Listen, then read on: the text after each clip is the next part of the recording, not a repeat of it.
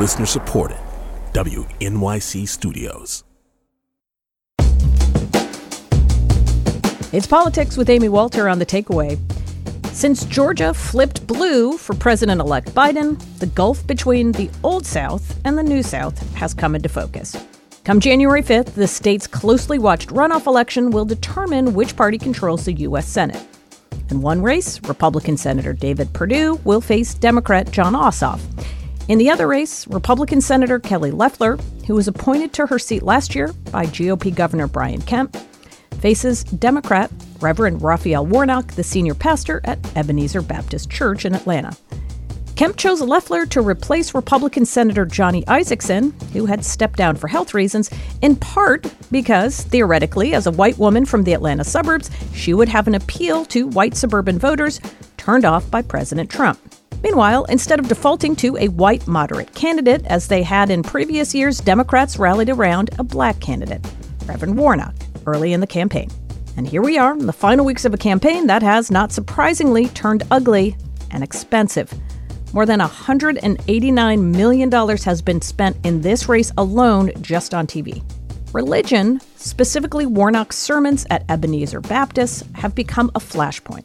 Loeffler has run ads that take pieces of Warnock's sermons out of context in an attempt to paint him as a dangerous radical. But will attacks on a black church leader, intended to help motivate white conservatives, end up backfiring with the same suburban voters Loeffler was supposed to appeal to? And what does it tell us about the ways in which black and white Americans, specifically Georgians, see the role of religion in the political and social justice sphere? To better understand these dynamics, I called up Reverend Dr. Robert M. Franklin, Jr., professor in moral leadership at Emory University, Candler School of Theology, and Jim Galloway, the political columnist for the Atlanta Journal-Constitution newspaper. We started by discussing the role that some Republicans hoped Loeffler would play. She was intended as a kind of lure to these white college-educated voters in North Metro Atlanta who fled the party in 2018. The problem with that strategy is that U.S. Representative Doug Collins immediately jumped into the contest as well. It ended up being a 21-candidate field. The Republican side of the race was kind of concentrated between those two. And Loeffler was forced to run far, and hard to the right. I mean, she had ads out that compared herself favorably to Attila the Hun. Yeah. So that appeal to white suburban women just went out the window. Warnock had considered jumping into the 2014 race for U.S. Senate and passed on that. What it's done is it's really put a focus on the new alliance the Democrats are building between suburban Georgia and urban Georgia. They are giving up on the centrism approach that we've seen in decades past. The thing that really opened everybody's eyes in 2018 was that by following Abrams's formula, they got a larger share of white voters. I don't think you're going to see Democrats retreat from this. Does the fact that Loeffler had to run so far to the right, had to sort of out-Trump Trump, suggest that Republicans are going to have a hard time post-2020 finding those candidates who can appeal to the suburban Atlanta voters that used to vote for them consistently? It's going to take a while for it to trickle down from the presidential level down to the local level. But Republicans know that suburbia has been lost and it's something to be regained. One thing that Republicans did right in this past cycle, you had House Speaker David Ralston. He pretty much freed up his suburban Republican members to pursue legislation that could really help them in November. For instance, one Republican backed a hate crimes bill, which Georgia was one of two states that lacked one. It passed. We had another suburban Republican go after Georgia's just dreadful maternal mortality rate, which is specifically, very, very bad for African-American women. So I think you're going to see a shift in tone away from the hard right, but you do have this Trump element that's not going to go away and is going to be probably trying to gum up the works on that approach. Dr. Franklin, I wonder if you can we can start by you telling us about the the role that the Ebenezer Baptist Church plays in the state, both its politics, its influence, and also talk a little bit about its congregation.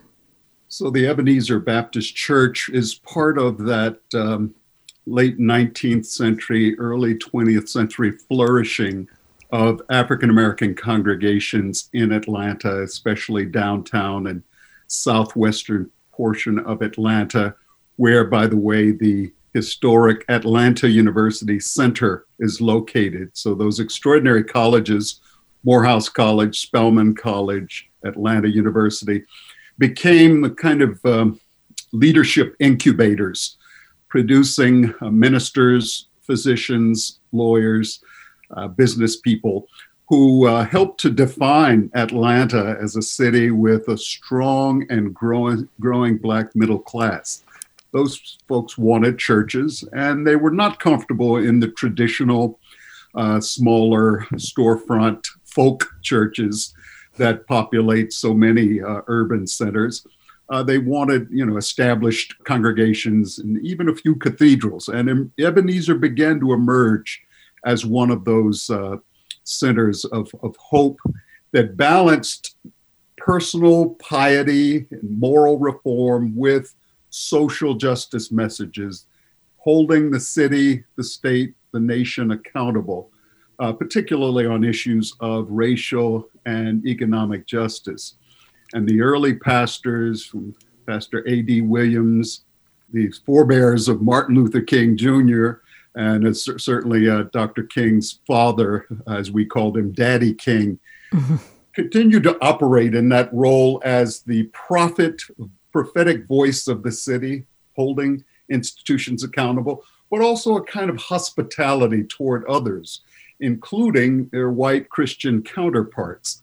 And so Ebenezer emerged as, if you will, more than a traditional Black church. It became a public church with a public pulpit.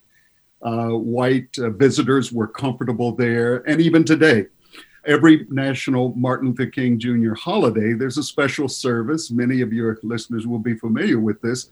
And you get national and international guest speakers coming. That's a public pulpit, not unlike the National Cathedral in Washington, D.C. or Riverside Church in New York City. Right. And young Dr. King himself was never senior pastor of Ebenezer, but he was the assistant pastor to his own father during the height of the civil rights movement. So when the church looked for someone who could step in and understand those dual roles of forming good people, virtuous people, speaking to the issues of piety and living a good life and good family, and on the other hand, speaking truth to power, they did select an extraordinary young leader in Raphael Warnock. Within that context, help us understand now the role that the Loeffler campaign, that Republican campaigns have put Raphael Warnock in, that he is being portrayed as a radical, as a socialist. His sermons, there are clips of them in these ads suggesting that he is too far out of the mainstream.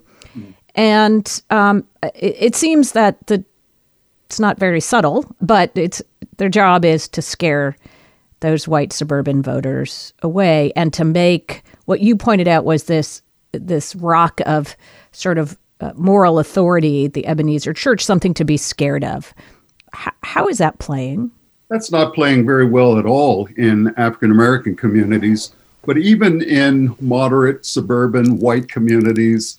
Many of my students are pastors in those communities, so I do have some pulse read on what they hear, and they find it deeply offensive. The problem is that Raphael Warnock has a long track record in the city of Atlanta as a moderating voice, as a convening voice, a reconciling voice, as well as a voice of social justice.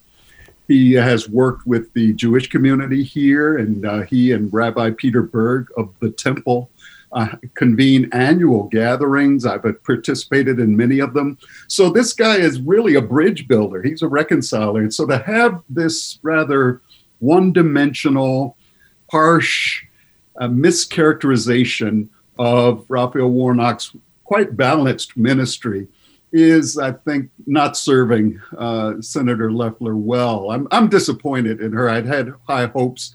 One other interesting note here is that this could have been a more interesting race from my perspective as a scholar of religion if Doug Collins was running, or in this race, because he too is a pastor and a chaplain. That doesn't often get highlighted, but just an interesting reappearance of religious figures in these highest levels of elective office. Kind of interesting to me. It's fascinating to me as well. And Jim, you can weigh in on this too, because I know you have actually written a column about Loeffler's appearance at the church on Martin Luther King Day. But also talk to us about the role that those two churches play in Georgia and the different ways in which they interpret their role. Kudos to Dr. Franklin for everything that he said. I would argue that Doug Collins is already in this race. Because you mentioned a column that I'd written a couple of weeks ago. What prompted me to write that was Doug Collins campaigning on Kelly Loeffler's behalf, with Kelly Loeffler standing right by his side. And Collins said that you cannot be a pastor and support abortion rights. He called that a lie from the bed of hell. And then he told the crowd, it's time to send it back to Ebenezer Baptist Church. Very, very rough statements.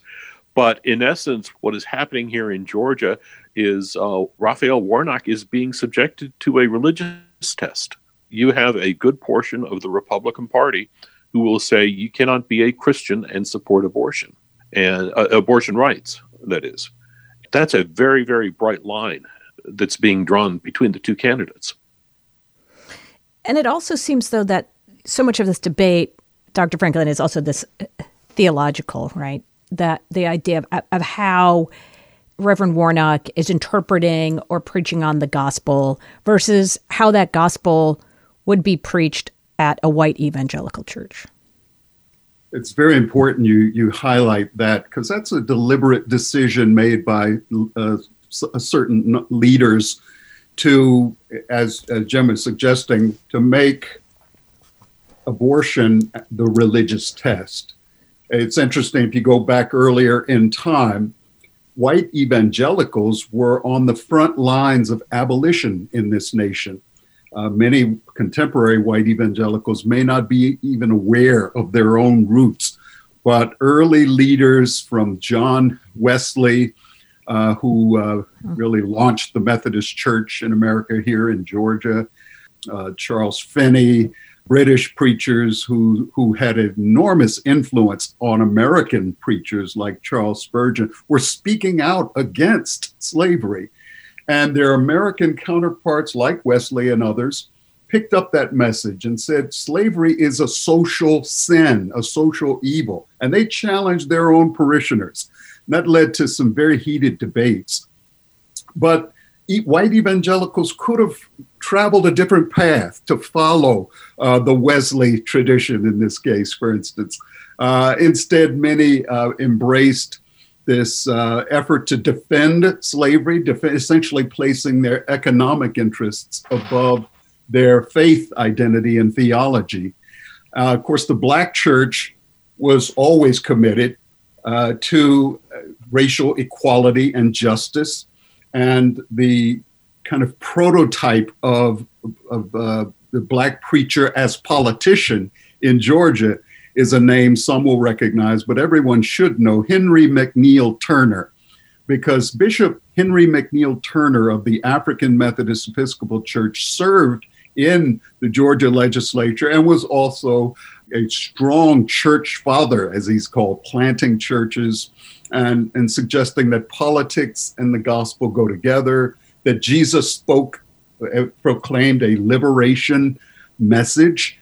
Yes, he wanted us to love God with all our heart, soul, mind, and strength, but he also wanted every single person to be treated with equal dignity, which meant slavery could not exist. Jim Crow was immoral.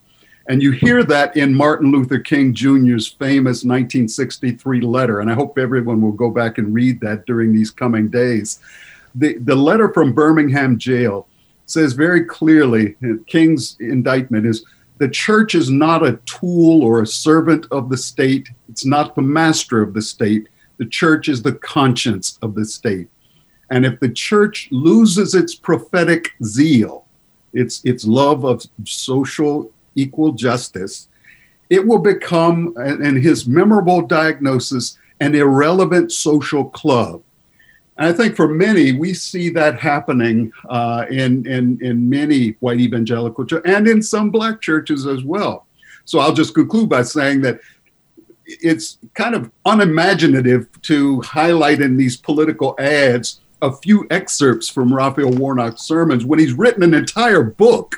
They haven't touched his book, but go back and look at that, I think, 2014 volume. And its title is interesting and revealing: The Divided Mind of the Black Church. And there he talks about theology, piety, and justice. And so I think it's important to try to hold together these traditions of piety, protecting families, women's bodies, unborn babes. That's a legitimate point of ethical argument and policy. But there are these other issues of inequality, of poverty, of how we treat immigrants and refugees, people who are incarcerated, that are right alongside those other pietistic issues. And powerful leaders have selected one agenda rather than holding them together. Jim, you also talked about what happens now with the Ebenezer Church in terms of its role in Atlanta politics, or as Dr. Franklin pointed out, the sort of national coverage of the Martin Luther King Jr. service in January. Post special election, after January 5th, what role do you think the church continues to play? And do you think that Republicans are going to continue to come in and sit in the pews and sit in the services, or has that bridge now been burned? The one thing to remember is that Ebenezer Baptist is the location. The King Day celebration is put together and coordinated by the Martin Luther King Center, which is run by the family. They issue the invitations. And it's been very important for the family to maintain good relations with a Republican-led state capitol. So I've got no doubt that they will probably invite Loeffler. I'm not sure that she would be willing to. She's going to be willing to subject herself to that if she's reelected. If she wins this contest, obviously. But will you see other Republicans there? Absolutely. Absolutely. We mentioned Johnny Isaacson, who went there for it was at that ceremony for 25 straight years, did not miss. He was a great believer in the need for the GOP to avoid becoming a whites-only party. He was just dreadfully afraid of that. And of course, we've seen Donald Trump take Republicans further down that road. But you do have a number of younger people in the party, Attorney General Chris Carr, for one, Lieutenant Governor Jeff Duncan for another, who understand what the future needs to look like for Republicans, and if they're invited, they're likely to show up. I wouldn't, given the current circumstances, it wouldn't surprise me if Governor Brian Kemp decided to accept an invitation. Mm-hmm. He's up for re-election, remember, in 2022. And in a way, these attacks that Donald Trump has made against him since November 3rd might push him in that direction.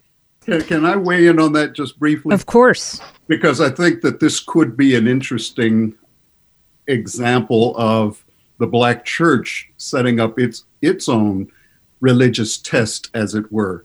That if Senator Loeffler wins the race and does wish to return, I think that she will not be well received unless she first acknowledges the harm that she has participated in characterizing and mischaracterizing the theology of the Black church, of the Black pulpit, and specifically of Reverend Warnock. I think that she has really taken on and attacked a culture and an institution and a history she herself does not fully understand. I'm sure her advisors and consultants don't understand. So it will be important for her to show some remorse, some acknowledgement of harm done.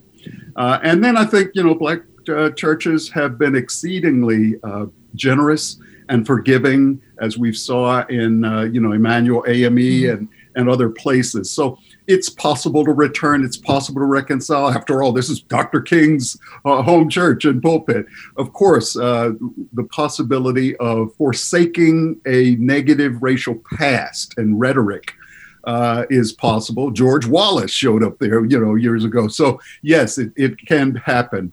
But I think there will be far more Black community interest and celebration of leaders like Secretary of State Raffensperger and the other leaders who stood up for truth, data, evidence, and ultimately justice in the post-November election period. Well, Dr. Franklin, Jim Galloway, this has been a wonderful conversation. I really appreciate you all taking the time to do this. Real pleasure. Well, thanks for having us.